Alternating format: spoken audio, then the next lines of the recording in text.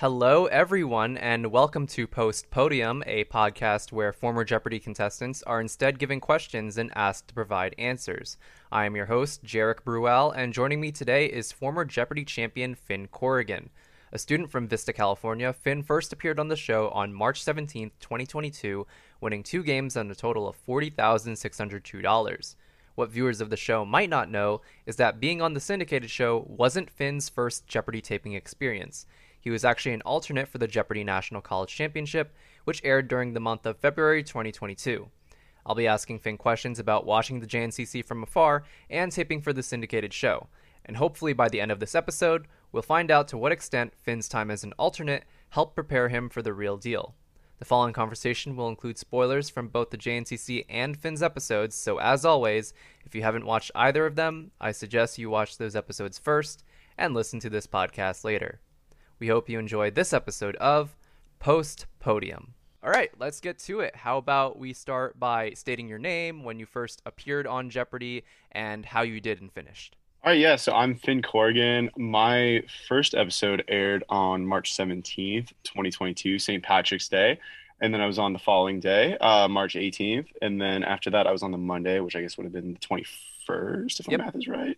And that was the one I finally lost. But I did win, I think, slightly over $40,000. Nothing to be ashamed of, I suppose. Winning just one game of Jeopardy is incredible in and Oh, of even itself. just even making it on the show is a That huge too, I accomplishment. think. So yeah, certainly. Yeah, I think that's important for all fans to recognize that getting on the show is really hard. 400 to Oh, 500 yeah. people are selected per season. So yeah, I think that's Yeah. also important to keep in mind. I'm glad we're finally getting to do this, since once this episode's released, it'll be about a month since your episode aired, or your first episode aired rather. Did it ever occur to anyone during your taping day that a guy with an Irish name would be making his Jeopardy debut on St. Patrick's Day?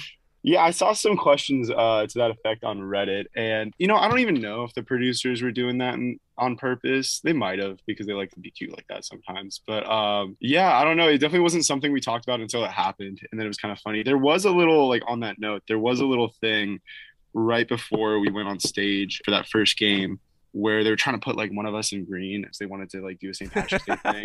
There's actually, I think there's like a kind of behind the scenes argument between different producers and stuff, because like some people were like, no, like it doesn't matter, let's just like start like taping, and then people were like, no, we have to find like a specific clothing item or whatever, and it ended up not happening.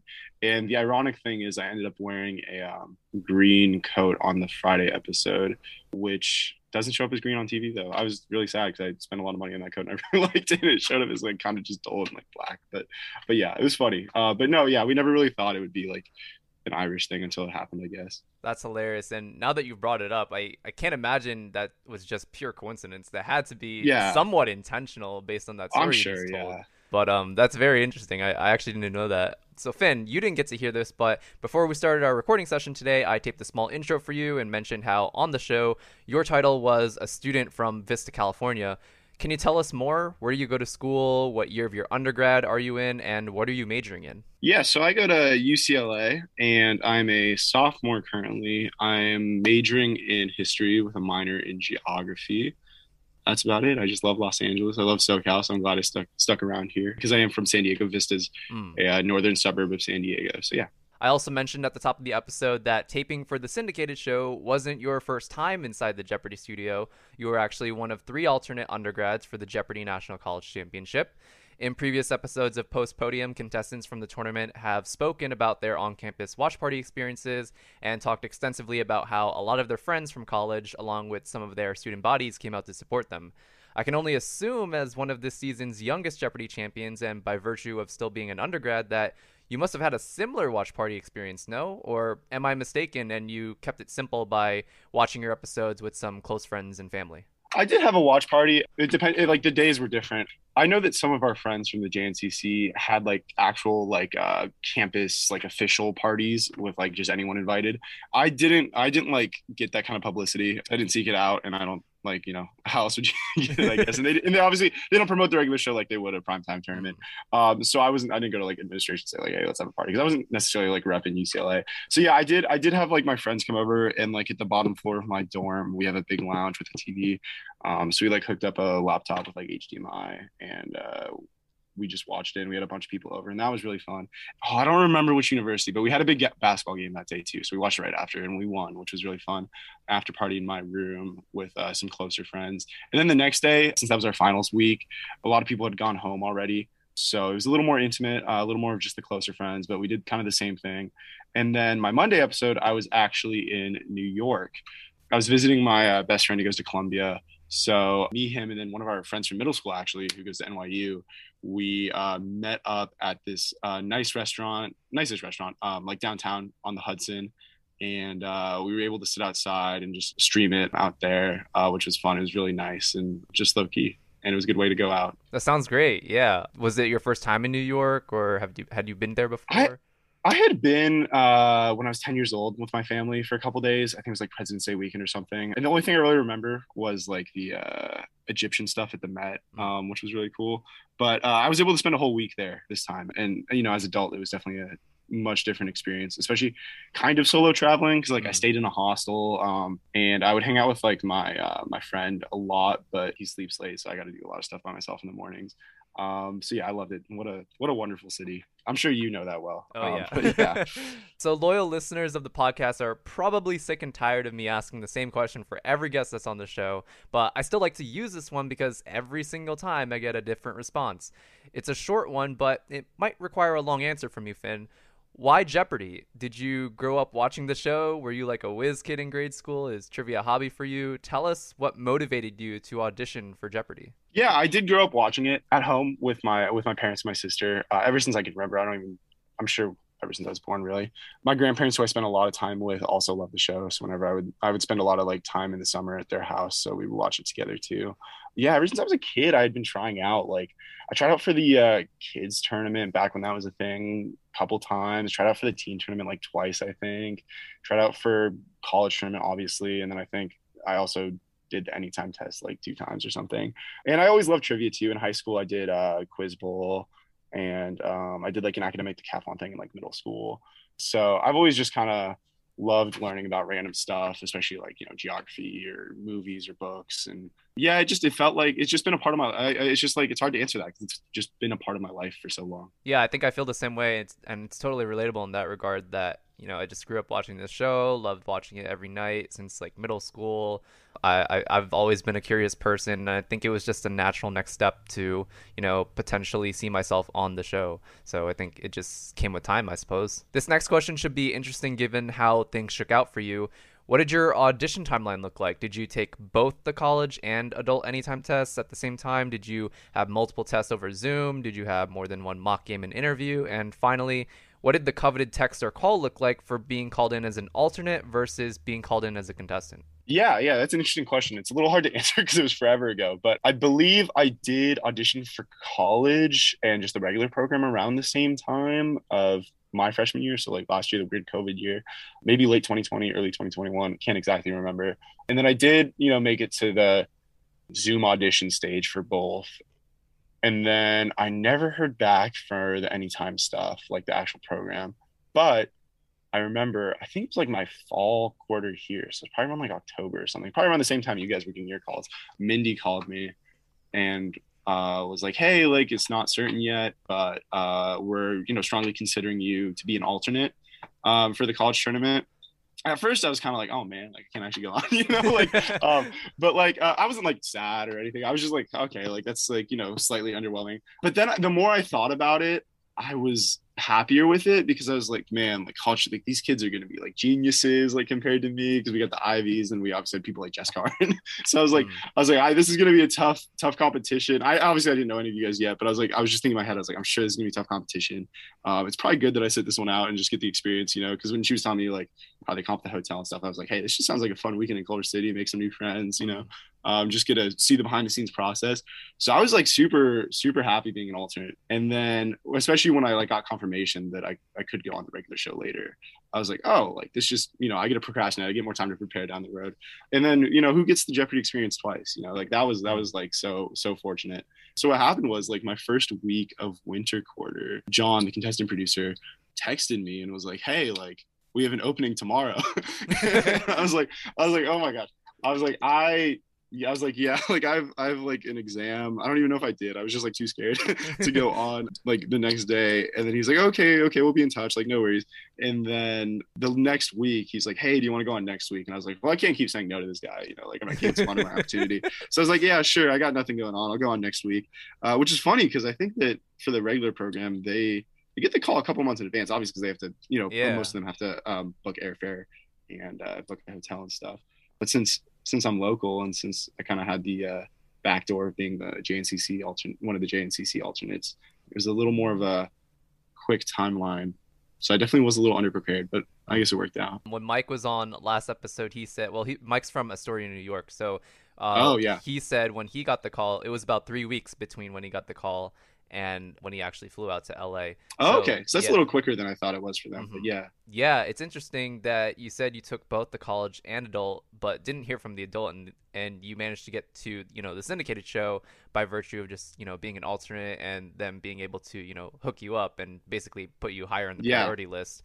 I remember when I was auditioning, I took both the college and adult anytime tests around the same time, and I got called in for both the college and adult, and I Hmm. guess I was in two separate contestant pools, one for college and one for adult, and it just so happened that the college one just came knocking on the door first, so that's the Yeah. opportunity that I took.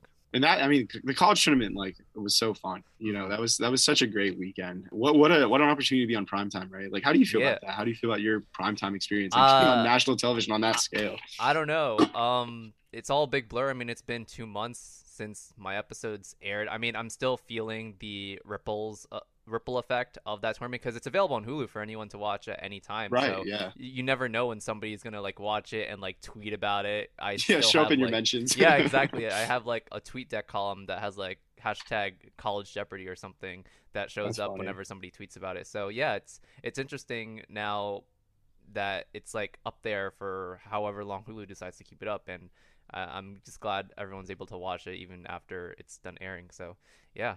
This is also interesting because it's a perfect lead in to ask how you prepared for the show. As an alternate, there's a lot of uncertainty about whether or not you'll be playing while you're there. So I guess it becomes a question of how much do I really need to study? So let's start there. Between getting the notice of being an alternate for the JNCC and watching us tape that weekend, how much preparation did you do? None at all. The real answer is nothing because I knew my chances of actually getting on the JNCC were pretty slim, Mm, and I was like I wasn't rooting for that. I didn't want to be on. I didn't want one of you guys to get COVID and lose your golden ticket like that. That'd be kind of cruel, you know. mm-hmm. Yeah, I didn't prepare at all, especially because like that was fall quarter for me, and that was my first quarter living at college, so I had a lot going Mm, on, a lot of adjustment, a lot of social obligations and like meeting people and stuff and trying to figure out like how college actually worked in person.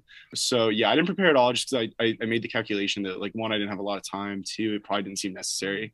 mm, And three, I was like sure like someone would like curb stomp me there anyway. And I'm also just I'm a procrastinator just mm. naturally. So I was like, oh maybe I'll look at some things just in case like, by the smallest margin of chance I do get on the college tournament. But it ended up working out that I didn't study anything for that. Was there anything specific that you took away from that November weekend that helped you prepare for the syndicated show taping in January? That's a good question. I think that feeling just comfortable on the Sony lot helped, like being familiar with the surroundings, like knowing how like the Jeopardy stage was and how it's Mm, kind of cold, and then mm, like just knowing what the structure of the day looked like, just being prepared for that. I think might have just been psychologically a little bit like helpful. mm. I guess getting the whole spiel from who did that, like Lori, I think, or was it Laura? I can't I remember. forget. But yeah, but getting the whole like spiel about how like the actual gameplay works and how that like taping works. I think just like yeah, being familiar with the process just made it like less scary Mm, or just more comfortable. But I didn't. As an alternate, we didn't get to practice on the buzz or anything at the JNCC. I never got to like stand at the podium during that weekend, so I didn't like have any familiarity with actually buzzing in compared to the people I played against on the syndicated program. So yeah, I mean, it was helpful psychologically, but in terms of actual like gameplay and strategy, which psychology is a big part of, but I don't think there was any advantage or anything there. That was actually going to be my next question. Did you get any rehearsal time? But as you just said, it doesn't sound like you did or were able to, Yeah, not at practice the buzzer. JNCC. No. Hmm. What was the protocol if one of us was unable to play? Were you going to draw straws for who would get to replace us in the tournament? Because there were two Yeah, other that's a really good alternates. question. Yeah, there was Curran and oh my God, why am I so bad with Taylor. names? Taylor, right? Taylor Osmond from UCSD. Yeah, I love Taylor. Yeah, I was just being stupid there. Yeah, I don't know actually. I don't think they ever told us because it never became an issue. I don't know if it'd be drawing straws. I don't know if the producers had their weird secret wizardry backstage about who they like to, put on. I really hope to see both Taylor and Curran on soon Yeah, because they're real me cool people, too. and I'm sure they'll be great. So we'll have to look out for that. I'm sure they'll be on soon enough because they're both California locals too. Yeah, it was really exciting getting to root for you during your run. All of us in the JNCC group chat were just like, "Let's go, Finn!" Like hardcore, like rooting for you. It was just so exciting. It felt, Yeah, no, that was real yeah. sweet. I really appreciated that support. It meant a lot to me. So, in terms of knowledge, did you make an effort to study one subject more than another for the syndicated show, or did you try to cover all of your bases? Yeah, so I only had a week, and I, had assignments and friends to hang out with and Hmm. movies to see and things like. Because I go to like usually like one or two movies per week, so I had like stuff to do. I did try to focus some things because like I wanted to study a little more obscure geography, so I was doing a lot of like rivers, and that didn't work out because I remember I got one about I think the Ottawa River wrong. But and then I made this whole list of cocktails in case like potent potables came up because I'm just like as a person who cannot go to bars or clubs or anything, I'm not very familiar with cocktail recipes. So and that worked out because I did get a French 75 question. But yeah, I did not really have a whole lot of time to study, and so yeah, I just that's like really the things I remember. I just gave up on sports, as I'm sure. I don't know if you can relate, but I'm sure a lot of Jeopardy contestants can relate to this. Because I don't hate sports. I do enjoy watching like soccer with my roommates and definitely college basketball. But like, I've never growing up or even now been a huge like professional sports fan. Hmm. So like any NFL, NBA stuff was just kind of like hopeless. I was like, I'm just gonna just lose on those ones. I wouldn't be ashamed if I lost on those ones. So yeah, I definitely didn't try to cover all my bases. Definitely did focus a couple things, but like there's only so much you can do in a week when you have other Hmm. things going on. Reason why I was laughing so hard is because of the stark contrast in responses between you, Kira, and Liz, who decided sports was a lost cause and decided not to really focus on that. Whereas Mike, who was on last episode, he's a sportscaster, so sports is like Oh his yeah, his forte. So it's there really you funny that you go. bring that up. And in Kira's episode, when she was on the show with Kristen, we talked about how recently there's been a lot of college students on the syndicated show. I mean, you, Kira, Reagan was on recently. I think Andres from Cornell. There's Yeah, been a lot yeah, of that's college right. students recently, and I mentioned how potent potables might be a tough category considering your relative age range. So Yeah, it's funny that you mentioned that as well. yeah, exactly. And Akira's so good. Oh my gosh, what a player. She was part of Um, your taping cohort, right? Or was She she in a was, yeah, different one? which is funny, which is really funny, because Kristen told me to look out for her. But yeah, that was just a really funny, like, small world moment. And yeah, what a hell of a player she was. So it was really fun to like watch her because I stuck around for that whole tape day. I lost on the Monday episode, and Oh then yeah, yeah, for yeah. the syndicated program, it's because I did they do like six a day for GNCC? Yeah, It they did do was six a something, day. yeah, it was Yeah. something crazy like that. So they just do a whole week on the syndicated program. So 5 episodes. So I lost on the Monday one. I stuck around though because I wasn't like super bummed about that. Mm. Because I'd done what I came to do and more. So I was like, oh, it's fun. When am I going to be able to be on like a television lot like this in the future? So I stuck around and like it was real fun to watch her play and watch everyone else. And yeah, with college students, it's cool that there's been a lot. And I mean, there's always a lot of grad students. I feel like. I Um, think Nadej was one of but them. yeah, Nadej was a grad student. She was really cool. Because like marine biologist was like one of my dream jobs growing up. So it was real fun to just kind of pick her brain about her research and stuff. Mm. But yeah, and then there's a lot of recent grads too. I think me here was a recent grad. I might be wrong about that. But yeah, so yeah, it was definitely that tape. Both tape days were incredible people. But since I like didn't have a lot of pressure and I was able to stick around, that one was super fun. That second one. I remember when the contestant zone went up for the week Kira's episodes aired. I was like, oh man, I really hope Finn gets Thursday so they could like play each other because that'd be so cool being with that loose association with the Oh JNCC. yeah, Oh that my would have been god. really fun. Yeah, that And would have been how really fun. She often probably do you she get probably to would see have beat like me. two undergrads on the syndicated show? I can't Oh remember the yeah, last I time that probably happened. competing against each other. Probably never. I don't like that might have Yeah, happened before, but yeah, I'm sure it's very probably, yeah. rare. What was a category you felt absolutely prepared for, and did it appear in one of your games? I don't know. I mean, because I feel like stuff that I care about, I got. I kind of mentioned earlier, movies are a huge part of my life. Hmm. Huge movie fan, and I did get that like '90s movie category, which I was okay. I didn't get. I don't think I read any categories. I don't think I was that good at anything, but I did get a couple there. Well, there was a history one that actually. Oh yeah, the ones that were bad that didn't work out for me were. Which is not your question. I just got That's me actually my thinking. next question. Okay, yeah. Actually, So we so can because there's nothing that I really like super prepared for and didn't see. So like the mhm. stuff that I thought I'd be good at that just I totally flubbed for was definitely the Irish last names one on St. Patty's Day.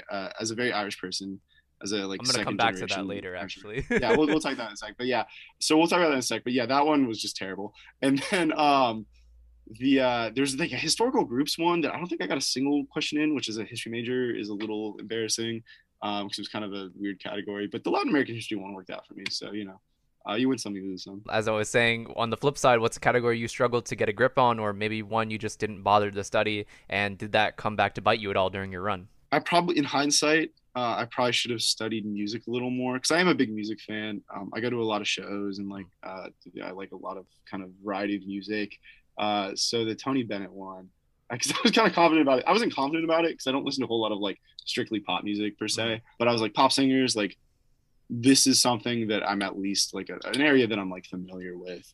But yeah, so I kind of wish I would have studied that more. But the odds that I would have gotten to like Tony Bennett or something probably are slim. So and I was ready to go out then anyway. So yeah, nothing really came back to bite me. The Irish last names one is funny though because I saw that and I was like, oh, let's go. Like I'm super Irish. I have a hella Irish name, and it was just like all old idioms and stuff. Like it was like stuff that I just was not familiar with, except for I think like Murphy Bet or something, but I didn't like buzz it in time. So yeah, that was a little sad, but everything else is fine.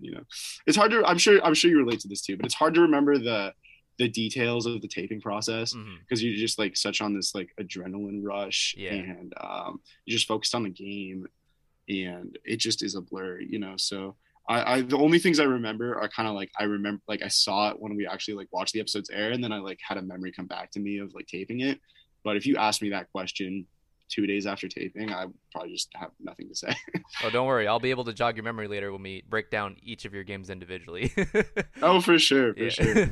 After getting a few different guests on the show and getting to hear their perspectives, I'm really curious to know, Finn, about the relationship you had or have with your contestant cohort. Kira and Mike, who I've mentioned previously were on the podcast and appeared on the syndicated show, had opposite experiences when it came to keeping in touch with their taping groups. I remember Kira saying that it wasn't until the week her group's episodes started airing that they managed to reconnect on social media and start a group chat, while Mike said they really haven't interacted much since taping in late January.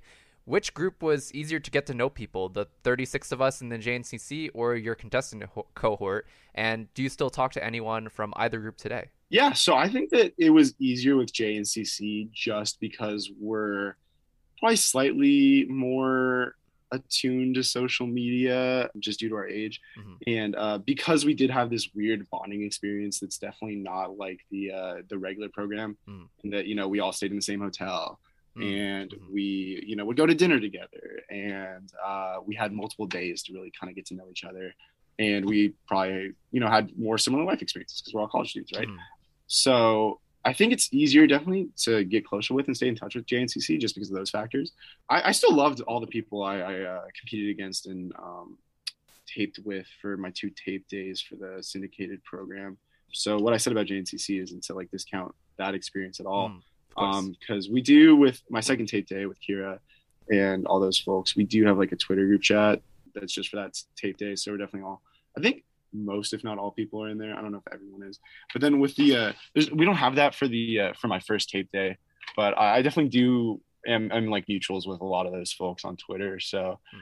so yeah, everyone's kind of around, but I'd say that like the JNCC cohorts probably a little more active and closer in keeping in touch. Mm. So between having conversations with others on the same tape day as you and watching the Monday, Tuesday, Wednesday games from the audience, were you able to get a feel for who you were going up against? Were you able to identify some strengths and weaknesses of your competitors? And did any of that information affect your strategy at all before stepping up to the podium? Not necessarily. I mean, everyone there was just super smart, super friendly, super well put together. If anything, just how cool everyone was made me feel bad and made me scared.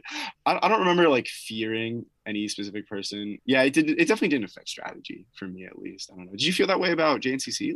Like when it was announced who you'd be playing against? Like, did that impact your gameplay at all, or how you approached that match? I definitely felt well, so I taped on the second day of the quarterfinals, and after getting to know everyone that weekend and spending some time with people on the Wheel of Fortune stage, I knew that I really didn't feel like going up against Raymond, Yeah, Megan, yeah, or Sebastian. And unfortunately, I did get Raymond in my quarterfinal, but the yeah. odds were pretty high that I get one of them because as more people began like taping in groups of three, I started thinking about who was left or who was left to tape, and I'm like, oh god, they're left. So the odds are pretty high that I'll play at least one of them in my quarterfinal. And yeah, I mean Raymond was just like on it while we were like watching Oh the yeah. quarterfinals from the Wheel of Fortune stage on those small monitors. So I was definitely intimidated by the fact that not only was he a part-time librarian, I believe, but also the Yeah. fact that he's a geospatial sciences major, and that sounds pretty intimidating. I've never heard of that major until Oh I got yeah. there. So yeah, I definitely felt a bit scared, but once I grounded myself and realized that there's only so many factors that I can control, Yeah. and my opponents weren't one of them, so I just focused on what I could control, which was the categories I had at hand and my buzzer ability, which to be fair wasn't the best, but I made the Oh, most it's of it. hard though. It's hard, yeah. But the buzzer is real hard. I mean, you can't. It's impossible to break down, what percentage of the gameplay is like dependent on the buzzer. But it's just so central to everything you do that like I don't know if you had a similar experience, but and we'll talk. Well, I'm sure you have questions about the Oh buzzer yeah, later. it's But actually like, my next question. oh, okay, so we can just lead into that then. Yeah, We'll just lead into let's that. talk about the enigmatic Jeopardy buzzer. Pulling up your stats in front of me across your three games, you had an impressive buzz percentage of 64%, meaning Did I that actually? yeah, you did, meaning that I didn't look at my box scores because oh it's really? all Greek to me. I don't know strategy and math like that. 64% means that for those listening who don't know, Finn was buzzing in first on 64% of the clues he attempted to answer. Now, everyone has different approaches when it comes to timing their buzz, but Finn, I'd really like to know what your strategy was. Did you base your timing on the host Ken Jennings' cadence, or did you prefer using the lights surrounding the clue board as a visual cue to buzz in? Also, if you had a preferred buzzer hold or grip, I'd love for you to share that as well. I knew you were going to ask this, and I was really thinking about it. Yeah, I honestly, again, like I said earlier, it's so hard to remember things from those days. I think they went on lights. I can't say that with absolute certainty, but that just seems like something I would do, and seems like something I did do. I'm not entirely sure though. I'm sure it was like a combination of both. And with the buzzer hold, I think I just held it in front of me, and um, I think sometimes you I, th- leaned over the podium at some I was gonna point. say I was about to say that. Yeah, I think I do remember kind of leaning against the podium and having it kind of braced there. But it was just with when to buzz and how to buzz and stuff. It was just what felt natural and comfortable in the moment. Hmm. There really wasn't a whole lot of strategy in what I was doing because I'm just not strategic. I'm the worst chess player you'll ever meet. I that's just not how my brain works. I did study, and it was funny because I'll tell the story in a sec. But I did study the Final Jeopardy wagering strategy because I knew that like that's something I would totally flub if I didn't know what I was doing. So I did study that, like the cover bets and stuff, which is funny because like for most people, or at least a lot of math brain people, like that's just intuitive. It's just that's the Hmm. obvious thing to do. Because I was talking to a grad student I know here who was actually on Wheel of Fortune like way back in the day, Hmm. and we were talking about this experience over some bagels, and I was explaining that, and he's like, I didn't even like get to like the cover bets and stuff. He was like, "Oh, what did you do this, and this?" Because he's like an aerospace engineer, Hmm. and I was like, "Yeah, that's exactly what you do." And like, that's crazy that you just came up with that. Like, we're thinking about it for 2 seconds because I had to like read this whole breakdown, you know. Hmm. But yeah, other than that, not too much strategy going on. So yeah, it was just whatever felt comfortable and natural. What was working in the moment. If something wasn't working, I guess I just got rid of it, you know. I assume studying the buzzer or maybe reading the book Secrets of the Buzzer wasn't part of your prep process before getting on the show. No, I didn't read any of those like Jeopardy books that a lot of contestants seem to like, and I'm sure they're really worthwhile. I just again I had 1 week, so by the time it Hmm. got here with Prime or whatever, it probably would have been too late anyway. And as a history major, I have a lot of class readings to do. Like I read so much in a week that sitting down with a book for pleasure otherwise can be challenging sometimes. We'll get into Final Jeopardy wagering strategy later when we break down your individual games, but Hmm. for me, I also made a big deal of making Final Jeopardy wager strategy part of my prep process, but obviously that didn't really matter in the end considering Raymond had a runaway. I could only, do the calculations to improve my chances of getting second. But yeah, I remember I was sitting in my hotel room that weekend with a bunch of flashcards. I looked up the most recent games on J-Archive, and I was literally prepared for any situation I would be in, assuming that I had a chance to get first. And yeah, I just felt super prepared in that regard, but unfortunately it didn't pan out the way I wanted it to. Yeah, it was all really interesting. I really applied myself to make sure that I knew the ins and outs and knew what certain wagers or what certain thresholds meant in terms Hmm. of doing the math. And I got really quick at it too. I managed to do That's good. the calculated wagers for all three players within 3 minutes, the max. So Damn, that's pretty good. Yeah, yeah. I remember there's one game where I was definitely taking a long time on the flashcard, just double checking my math and stuff Hmm. because I'm just so bad at math. I'm just awful at math. So yeah, that was definitely, and I mean, you can see that, and we'll talk about this, I'm Yeah. sure, in a Mhm. second. But definitely was getting a little flack on Reddit for my daily double lack of strategy in my, I guess, conservative or random wagers with that. Because in the moment I was just like, oh, $2,000 sounds like enough or whatever, like I wasn't thinking about what it would do for me. It was just like, oh, this number is a nice even number that would be a substantial amount of money in the real world. So Ken was the host for all three of your games, but you also got to watch Mayim in action during the JNCC. I don't know if you paid much attention to her while we were taping, but in any case, did you notice any differences between Mayim and Ken's hosting styles? Did you prefer one host over the other? I don't necessarily prefer one. I'm glad that I got to see both. Mm-hmm. I'm glad that Ken was mine just because I had seen Mayim already. Because meeting Ken as any lifelong Jeopardy fan, that's a dream come true, right? Mm-hmm. Like the go, it doesn't get better than that. But Mayim's wonderful. I'm sure, and I'd be interested to hear in a sec, your experience playing with her. But just watching her, she was very friendly. It seemed like very warm, very professional. Especially when that monitor broke that one day, and she was just really kind of talking to everyone in the audience and just being like real cool. Like I really enjoyed watching Mayim do her job just from afar there, and I really enjoyed playing under Ken though. So I don't necessarily prefer one, and I definitely don't want to wade into the whole host debate because that's kind of a heinous thing online Mm-hmm. that I don't particularly care about. Yeah, I mean, I agree. like as a fan of the show, obviously I care, but I think that both Mayim and Ken, and I'm sure some of the other names being floated would do a wonderful job. So yeah, I mean, I'm just glad that I got to experience both. In terms of my experience with Mayim, we mentioned this on previous podcast episodes, but the time we get with the host is actually quite brief. When you're up there, Right, that's of pretty course. much the only time when you get to talk to the host. During your contestant interview and perhaps during the overheard segments, which in my Mhm. case aired actually, which I was pleasantly surprised by. We talked about Final Jeopardy, how that was the first game or first game in the entire tournament out of two, I believe, that all three contestants got Final Jeopardy correct. So we were just talking about the way we thought about it, how we went from how maybe Lucy was thinking about Schrodinger versus, Heisenberg, talked about Schrodinger's cat. And then afterwards, this is when it caught off. We talked about my contestant story and talked about Mr. Philippines and the whole thing about that. Right, Because because my you get the the Filipino Filipino clue, question. yeah. Yeah. So we talked more about that because Mayim seemed particularly interested during my contestant interview. So we talked more about that.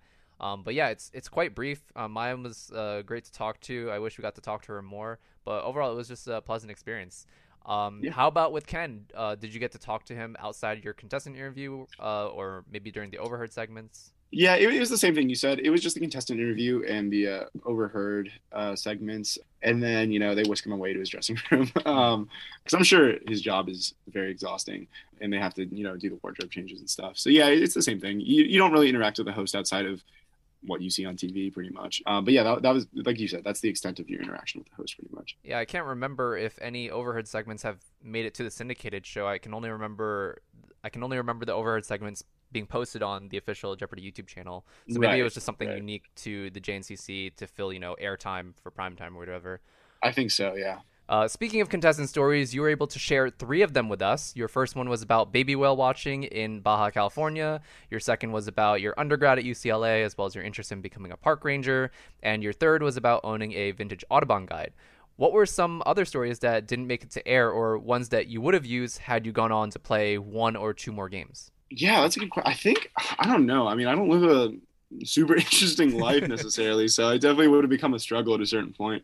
One thing I did remember, like I don't know if they would have let me because it didn't come up yet. But I was thinking like if I did win that game and I got another one, I would want to talk about my pet bunnies because they're very dear to my heart. And it's not like an uncommon pet, but it's definitely less common than like a cat or dog. So maybe they would have let me do it. But my family is like we got rabbits during the pandemic that summer, like summer of 2020, and they have just really kind of taken over our life in our house. So they don't like live in a cage or anything. They have a little pen they sleep in at night, but they're just all about the house throughout the day, and they are just like the funniest little animals. So I definitely would have liked to talk about them because they're very dear to me.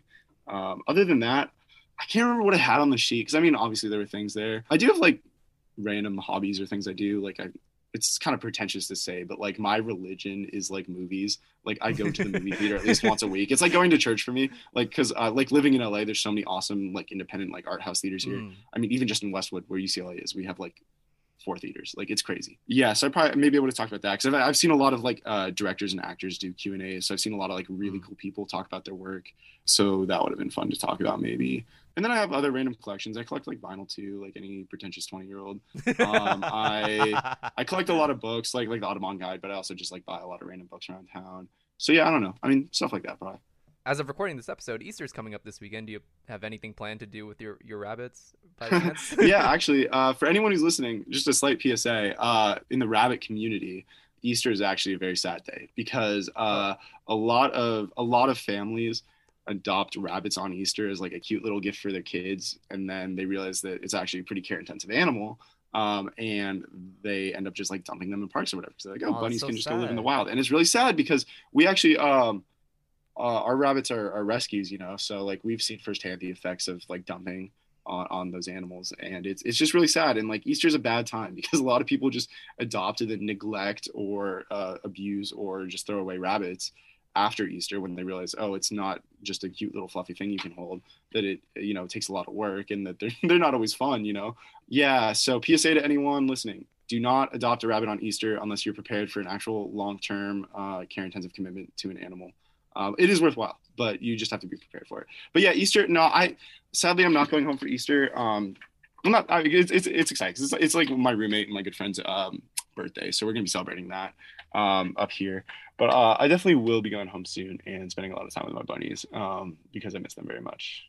I never knew about that, about Easter and rabbits. That's crazy. Thank you for sharing that. Yeah. Moving on, it's time for us to get into the nitty-gritty and break down each of your games individually, starting with your debut episode against Katie and Joel. I have here written in my notes that in the Jeopardy round, you nearly swept the category circumflexing on you, answering 4 out of the 5 clues correctly, which turned out to be a category all about French vocabulary, something I would have never picked up on until a clue was read. I did not pick up on that either, which I probably should have, because the circumflex is like the little triangle over the O and the E, I think, usually in French. Oh, really? I never knew that. Yeah, I never knew there was a word for that. Circumflex in French or circumflex in English, I guess. Yeah, it's like a little. I don't know what the name grammatically is for that, but yeah. Was studying French vocabulary part of your prep process, or do you have some background in French that allowed you to get those clues with ease? Yeah, no, I took 4 years of French in high school. Oh, wow. So that's basically what it was. It was pretty basic vocabulary. I think like window was a question. So it's like stuff that you cover in like French 1. Yeah, so I have not been studying French in college, unfortunately, but I am studying abroad in Paris this summer. Although I don't practice it as much as I should, I stay on top of it from time to time, especially since I'm going to Paris. So it was just one of those things that like I knew that I just got lucky, ended up coming up in the game. So going back to Irish name derivations, were you just unfamiliar with those clues, or were Katie and Joel just a wee bit quicker on the buzzer? There were somewhere, I think there was a Murphy bed one, which, you know, is pretty common knowledge. So I think they were quicker on that. There was a lot of them that I just, at least in my memory of the category, were just kind of like random, like kind of old person, and not that Katie and Joel are old at all, but like, you know, older, like a little more old fashioned, like idioms, you know, that I just, you know, maybe knew, but just wouldn't have been able to come up with because it's definitely not my daily speech. Yeah, I just couldn't connect the dots on that one, you know, which is embarrassing because I'm actually working on getting my Irish citizenship right now. So maybe they'll deny me or something. they'll look up your episode and be like, nope, They're like, no, he's not a true Irishman. Yeah. So, according to the official box score published on Jeopardy's website, there were a total of 18 triple stumpers or clues no one attempted to That's buzz in right. on, That's right. which is why it wasn't until the tail end of Double Jeopardy that someone being you, Finn, broke the $10,000 mark. Did you three have any discussion afterwards about the difficulty of the clues? Were they in categories you were just unfamiliar with, or did you hesitate on some and decide it wasn't worth the risk? Yeah, I don't think we really talked about it because, when you're like on the syndicated program, when you're like the, returning champ or whatever, they just kind of whisk you away, and then they like, because they got to get you changed. They see if you like need water, snacks or whatever. And then John comes up and you discuss your next story, so there's a lot of stuff to do. So I didn't really have a chance to really debrief with Katie and Joel, unfortunately. Yeah, I don't know. I mean, I think it was just a weird board that wasn't really playing to my strengths. I think that was probably it. And I think that I do remember, at least before the first commercial break in the contestant stories, that, and I've talked to other people in like my contestant pool and stuff, and they had similar experiences where like it's just hard to get a hang of the buzzer. And it's just such a weird experience, taping a game show. So like before that first commercial break, it just felt bad. It was like, oh my God, I'm failing. Like, this is awful. Like, I'm going to lose, but that's okay. But like, and then I think once you kind of get over that hump and you just get into the groove, then it's a little more smooth sailing. So I think at least in the beginning, that's maybe where some of the triple stumpers came from, is just the hesitation and the weirdness of that first couple minutes. Yeah, I don't know. I mean, I think it was just a weird board probably. The final Jeopardy category for this game was nonfiction, and the answer was Silent Spring by Rachel Carson. I noticed on J Archive that you had initially crossed it out as your response, but then rewrote it. Were you hesitant in writing down your response, or did you just want to fix your penmanship? Because I know the touch input of the light pen isn't the best. Yeah, Silent Spring was the only answer in my head. I didn't know for sure. But I was just like mid-century, like ecological, like impending doom book. Silent Spring seemed like the only like plausible answer that I could come up with.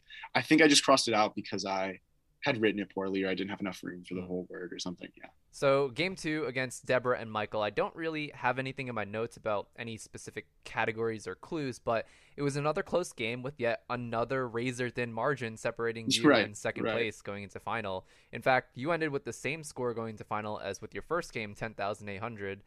Did I actually? Yeah, you did. The final Jeopardy category for this game was newspaper talk, and the correct response was lead, spelled L-E-D-E. All of you were correct, and you went on to become a 2-day Jeopardy champion. A few questions for you, Finn. First, was this an instant get for you, or was lead a word you had to rack your brain for? No, it was instant because I did newspaper in high school. And it was actually that was one of the highlights of high school for me, because I was like an editor-in-chief my senior year for our online newspaper, and I made a lot of good friends through that program, and we got to like travel across the country for like student journalism conventions and stuff. So that was instant for me. Especially because I loved my newspaper advisor, and I still talk to her from time to time. So I was really excited because her husband had actually been on Jeopardy. Oh, wow. So I was really excited to like when it was airing to like get her reaction from that. So yeah, lead was an instant get just because I'm familiar with like the newspaper jargon and stuff. Next, in that moment, how did it feel knowing that you won not just one but 2 games of Jeopardy? Did you have any expectations for yourself prior to filming? And if so, did you surpass those expectations? No, I just wanted to go there to have a good time, honestly, because like we said at the beginning of the episode, it is such an accomplishment. I'm not tooting my own horn here. I'm just talking about everyone who has been a contestant, like to get on the show, So that was all I needed. I was like, I'm on Jeopardy. I'm going to be on Jeopardy. Like, this has been a dream for like most of my like conscious life. I've done everything I needed to do. And like, as long as I don't just like completely embarrass myself up there, like we're good to go. So I certainly did not expect to win. So I thought that the like generational gap between me and most of the other contestants would have done me in. So, and especially since I just didn't have much time to prepare. So I did not expect to win. So that was crazy. That was like, I remember like calling my parents when I was walking out of the Sony lot at the end of that tape day, just being elated, just not understanding what had just happened. Like I couldn't comprehend. I was just like smiling. I couldn't comprehend it, because it was like a dream come true. It was like probably one of my biggest life dreams, and I had achieved it in a really like cool way. So like I was just over the moon, and I just remember my parents were really super excited too, and my sister. So yeah, it was just that was real fun. But that night though, a little bit of a come down because I was like, holy crap, like I need more outfits because I'm a history major. I'm not really like doing crazy internships or job interviews or anything, especially since I'm a sophomore. So the nicest piece of, I didn't even have like nice clothes up here. I just wear like t-shirts and jeans all day. I had to go to Target and like buy more dress shirts and sweaters. So that was kind of a like Hey, you had behind the some money scenes to like my spend wedding it night. on, so. That's true. That's true. Yeah. It's funny how you mentioned the generation gap and kind of described it as a sort of disadvantage, because when Mike was on, he kind of described it as an advantage because Mike's 36 and his opponents were Hmm. much younger than him. I think Reagan was like 19 and Mateo's like 23. So he admitted that his reflexes weren't necessarily the best. He was the weakest out of the three on the buzzer, and so Really? yeah, he felt like that being young was an advantage in that you're able to get in quicker on the buzzer. I mean, there are some advantages on going on the show early. Being in your undergrad, I think the minimum age to be on the syndicated show is 18. So if Probably. Yeah. you're holding out on being on Jeopardy because you feel like your life experience like isn't enough, just ignore all that. Just Oh, definitely. Yeah. go I would in definitely give that with advice to no people. expectations and just going confident, knowing that you know what you know and you know what you don't. Yeah, exactly. Like it's just so fun and like even like clout worthy or whatever to just be on the show. So like Mhm. if you get the call, just go, just go, just keep trying out and just go. There definitely are advantages to being young. I don't know like if the reflex thing is necessarily universal, but Mhm. there's probably truth to that. And they do throw a lot of kind of random pop culture questions in. There was that Among Us question a couple days ago. Yeah, So I that was mean, actually on uh, Mike's episode. Yeah, we talked about yeah, that. yeah, exactly. Yeah. So just for as many advantages as older people get, I'm sure younger people get theirs too. So yeah, if anyone who's listening to this is like someone our age who is hesitant to try out because of their age, just go for it. Who cares? It's gonna be fun either way. So, for those listening who don't know, we alluded to it earlier. Jeopardy tapes 5 games per day, so a week's worth of games twice a week. And because Finn's first 2 games aired on a Thursday and a Friday, that meant he taped his third game the following day, which eventually aired on a Monday. If that sounded Hmm. confusing for you, I'm basically saying between Finn's second and third games, he had a night to sleep. So, Finn, you talked I don't know about if it. I actually slept, but yeah. So, Finn, you talked about it a little bit already. What else did you do after you finished taping that first day? Did you go out to eat and celebrate? I know you said you called your parents to tell them how you did. And did you get to take some time to reflect upon the day and collect your thoughts before going into that second day of taping? Yeah, so they tell you that you are allowed to talk about the results with people that would have been in the studio with you. Mm, So you get like a small pool of like people who are, like close friends or family mm, that you can tell. I remember I think I just Ubered back because Westwood is like on a good day like 15 minutes from Culver City. It's not far. So yeah, I just Ubered back to my dorm, and my roommate was there, and I was like, "You can't tell anyone," but I just won Jeopardy. So we had like a fun little debrief, and then I was like, "Holy crap! I need more outfits." So I just like went around to a couple different Targets on the west side, just trying to find like sweaters and stuff. But yeah, I got a couple things at Target, and then I came back to Westwood, which I've said that a couple times. If anyone's not familiar with LA geography, that's the neighborhood that UCLA is in. I actually did treat myself because there's this like sandwich spot that's open late night. It's real good. It's called Fat Sal's. It's like an LA thing.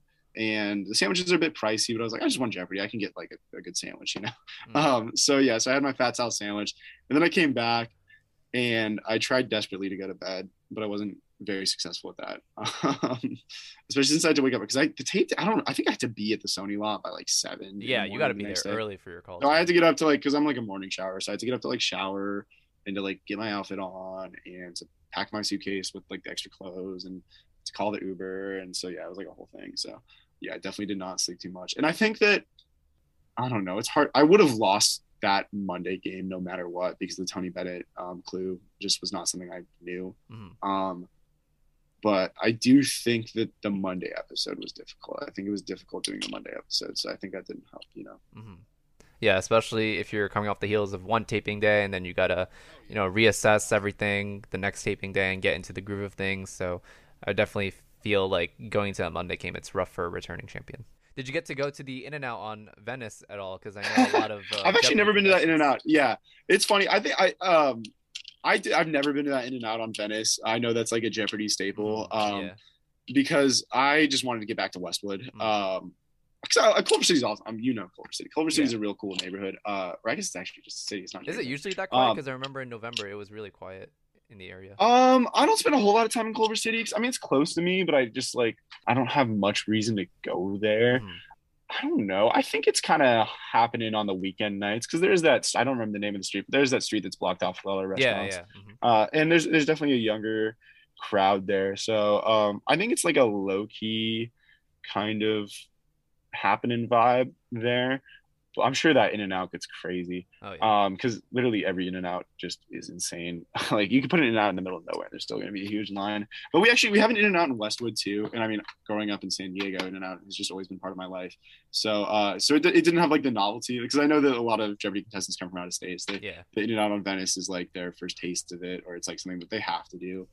So yeah, I didn't have that same need because like I go to In and Out like once a week anyways, you know. Understandable, yeah. Game three, your game against Margaret and Karen. Again, I don't have any notes about any particular categories or clues, but I did write a summary of the game dynamics for our listeners. After the Jeopardy round, Margaret was in the lead with $3,800, but once Karen hit the first daily double in Double Jeopardy, she made a moderate wager, which paid off, giving her a significant lead.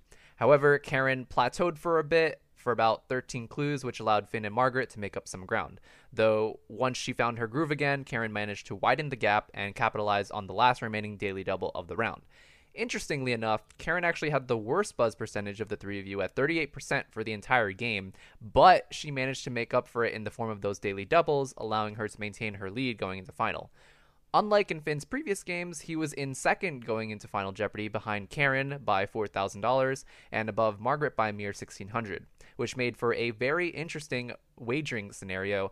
Now, before I dive into some game theory for our listeners, I mean, Finn, like you mentioned previously, you studied Final Jeopardy wagering strategy, but was it as intensive as I guess I did it while I was in my hotel room, or did you binge a No, couple of definitely not. videos? I just found that website that broke it down. It's one of the main Jeopardy websites. I don't remember the name. And then I just kind of like wrote it down in my notebook and I was just looking at it. But I remember for that game, my wagering strategy went out the window. Because I was like, man, like the difference between second and third here is not much because it's $1,000, you know. And like, I was like, I've already won my game, so I don't care if I get second or third. So I wasn't gonna. And I was like, pop singers, it's like gonna be one of those things where I either know it or don't. And like, I guess yeah, because betting at all was a really stupid strategy. And there's really like, I don't think there would be any like gain to that. I could have probably gamed it like that if we all got it wrong, I could have come out on top or something. Because I knew Karen was definitely going to do the cover bet. And then I don't remember how Margaret bet, but I'm sure there would be a strategic. I just wasn't thinking about that because I was like, I already had my experience. I was like, it's pop singers. I like music. Let's just throw it all at the wall and see what sticks. And yeah, and I don't regret it because I would have lost that game no matter what because obviously Margaret got it right. And there's no way because that's one of those clues that it's like you could lock me in a room for 10 hours and I never would have come up with it. It makes sense in hindsight because the whole Tony Bennett like Lady Gaga thing, like I know who he is, but like I never would have come up with his name in that moment. There was definitely less strategy in that moment, but it didn't matter. Yeah, I thought it was a pretty good guess despite the flack you got on social media, Oh Diana yeah, did you Ross. see? I was on like the Today Show. Did you see Oh, that? really? I didn't see that. They No. didn't no they had like a little segment. They're like Jeopardy contestants have embarrassing thing, and then they apologized to Dana Ross on What? Twitter. Like I didn't I see had that. I like a gotta bunch of look like that older up. family members or like family friends, the kind of people who were watching the Today Show in the morning, in the middle of the week, who would like text me or text my mom and be like, "Oh my God, Finn was on the Today Show," and I was like, I was in like the New York Post, the Huffington What? Post, like. Yeah, it was funny. I didn't care. I mean, like, I think Miss Ross has bigger fish to fry. I don't even know. I hope she's not aware of it, but I would hate to offend her because she is such a legend. And I knew it wasn't her. I knew she was not like 95 years old or however old Tony Bennett was. But as a contestant, it's like you just got to write something, you know. And that was like the one name that was in my head. I was like, I know she's still active, so we'll just see what happens. I still thought she was a decent choice. I mean, I didn't come up with Tony Bennett watching it from my couch. Like you said earlier, if you recalled, Lady Gaga did an album with Tony Bennett. You could probably, connected the dots, but I still thought it was a good guess, all things considered. And you said you thought that wagering it all was like not the play, but actually mathematically it does make a lot of sense. So, Oh, does it actually? yeah, it does. So I'm about to explain Finn's wagering predicament in Final Jeopardy and the options he had from a mathematical standpoint. So if that doesn't sound, or rather, if that sounds boring or it doesn't interest you in the slightest, I've provided timestamps in the episode description to tell you when I'm finished rambling and when our next topic begins. I'll give you folks listening some time to find it real quick.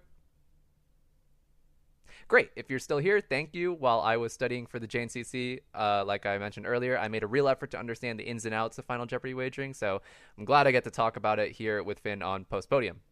Okay, so Finn finds himself in second going into the final, and in what's colloquially known as Stratton's Dilemma, named after two-day champion Ted Stratton, who appeared on the syndicated show back in 2005. First, Finn's win condition depends on Karen getting final wrong. If Karen gets final right, assuming she wagers to cover Finn's doubled score, she wins. No doubt about that. Second, I want you listening to this episode to picture a number line before I explain this next part, because I think it'll be easier to understand. Good? Okay. So, on the higher end, Finn's choices of wagers are $8,201 or more. On the lower end, Finn's choices of wagers are $1,599 or less. 8,201 or more allows Finn to cover Margaret's doubled score should both of them get final right. However, this comes with some risk. If Finn gets final wrong, in most cases, Margaret would win the game, such as when no one is correct, or if she's the only one correct in final. If Finn is expecting no one to get final right, i.e. a triple stumper, he can choose to go small and wager at most $15.99. Why $15.99? Because in the event of a triple stumper, he'd beat Margaret by at least $1. This is also a risky wager because if both Finn and Margaret get final correct, Margaret could surpass Finn and win the game if she makes a big enough wager or decides to go all in. What actually happened was that Margaret was the only one who got final correct, but had Finn also been correct, he would have won the game because he bet everything. So, in hindsight, it actually wasn't that crazy of a wager because you were in a situation where you had to either bet zero or bet it all. Mm-hmm. And it sounded, based on what you said, I guess you went in with it with a more go big, go home sort of mentality rather than it being a more calculated wager, right? Yeah, exactly. It was the vibe, you know. Yeah, it was the vibe. I was just feeling the vibe. I was feeling the vibe. Yeah. Going back to Diana Ross, I know she's on Twitter, and I don't know if she manages her account personally. Did she react to your response at all? I know Tony Bennett tweeted. I didn't see that. I haven't logged into my Jeopardy Twitter account in a minute. I should probably go just see what's going on in that whole scene. But no, I didn't see anything from Diana Ross on her account.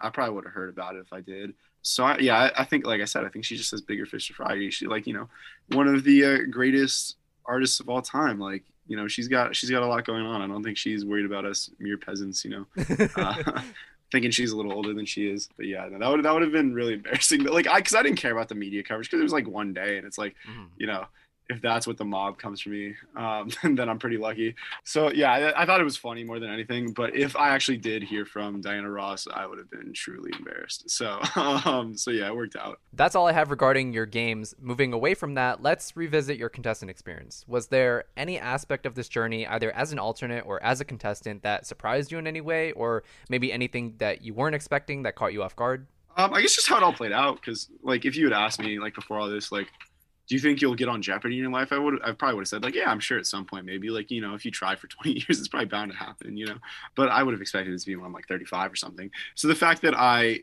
got to go to the college tournament and just witness that was definitely a surprise. And that's actually one of like my most like formative favorite memories from this school year.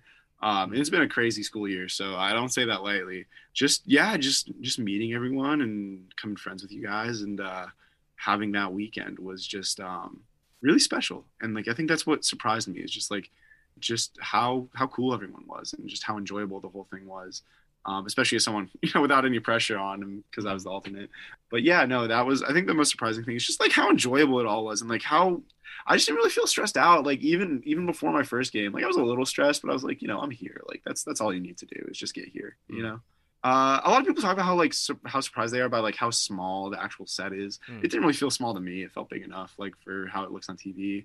I guess how cold it was a little surprising. How good, I think, how like, you know, solid the like craft services lunch and stuff was, because like the food was pretty solid. I thought it was just gonna be kind of like garbage, like cafeteria food, but the lunch was enjoyable. Yeah, if you ask me, I also didn't think the Jeopardy set was that small. I think it looked pretty much the same size as it did on TV. If anything, I thought the Wheel of Fortune stage was bigger than I imagined. Oh yeah, the wheel stage is huge. Yeah. That was surprising. Actually, that was one of the big surprises, was getting to see the wheel stage and getting to see the wheel and everything. I just remembered this. I don't know how I could forget, but I think it was my first game. I think it was the one with Joel and Katie. Vanna White showed up. What? Yeah, No Vanna White showed way. up, That's and crazy. she just came by and said like, "Hey, like good luck, guys." Like, So it wasn't just uh, her and the cardboard cutout in like the foyer or anything. It was like the no, yeah, real it wasn't just what? that. No, yeah, it was actually Vanna. And like she said hi to us and stuff. That was I remember just being behind the podium when that happened. But yeah, that was crazy. I was not expecting that. She must have just been in to, do contract stuff or rehearsal or something. Because if the listeners don't know, they Wheel and Jeopardy share a crew, so they tape on different days and they use each other's. Because the guy I know who's on Wheel, he was saying that they use the Jeopardy stage as their kind of staging grounds for Wheel. Like they do their hair and makeup there, which is funny because we use Wheel for that on Jeopardy. But yeah, so that was the biggest surprise, was actually getting to meet Vanna. That was a very pleasant, very fun surprise. Because I watch Wheel too at home. I Mm-hmm. love Wheel. I'm less good at like word stuff than with trivia, so I've always liked Jeopardy slightly more. But Wheel's wonderful. So it was real cool to meet Vanna. I guess I'll skip down to another question that I was going to ask you later, but do you have any other fun behind the scenes stories just like that one that maybe our listeners didn't get to see when the cameras weren't rolling? I'm trying to remember. I don't remember if it was actually the syndicated program or JNCC, but I do remember for one thing there was like a rumor that Jim Carrey was around What? I didn't hear about doing some. this. I think that was probably the syndicated program then, because if it was college, we all would have been talking about it. Yeah, it was Yeah. definitely the syndicated program. One of my tape days, Jim Carrey was around again, just doing contract stuff or maybe doing some like Sonic voice work or something. So is that a Sony picture? I I can't have remember. no idea, but Um, I do know the movies out, so could have been. Who yeah, knows? so Jim Carrey was around for something. Apparently, just walking around the lot. I did not see him. I don't think any of my fellow contestants saw him. Maybe he was a producer that saw him and just told us. But so that was kind of fun. But yeah, I don't know. I think Vanna was probably the coolest thing that happened. Also, just the crazy coincidence with Kira. And then I don't know. I mean, everything was just was pretty smooth and routine as far as I guess taping a game show goes. I believe I've asked this question for everyone who's guested on this podcast that was also in the JNCC, as well as Kira when I interviewed her and Kristen.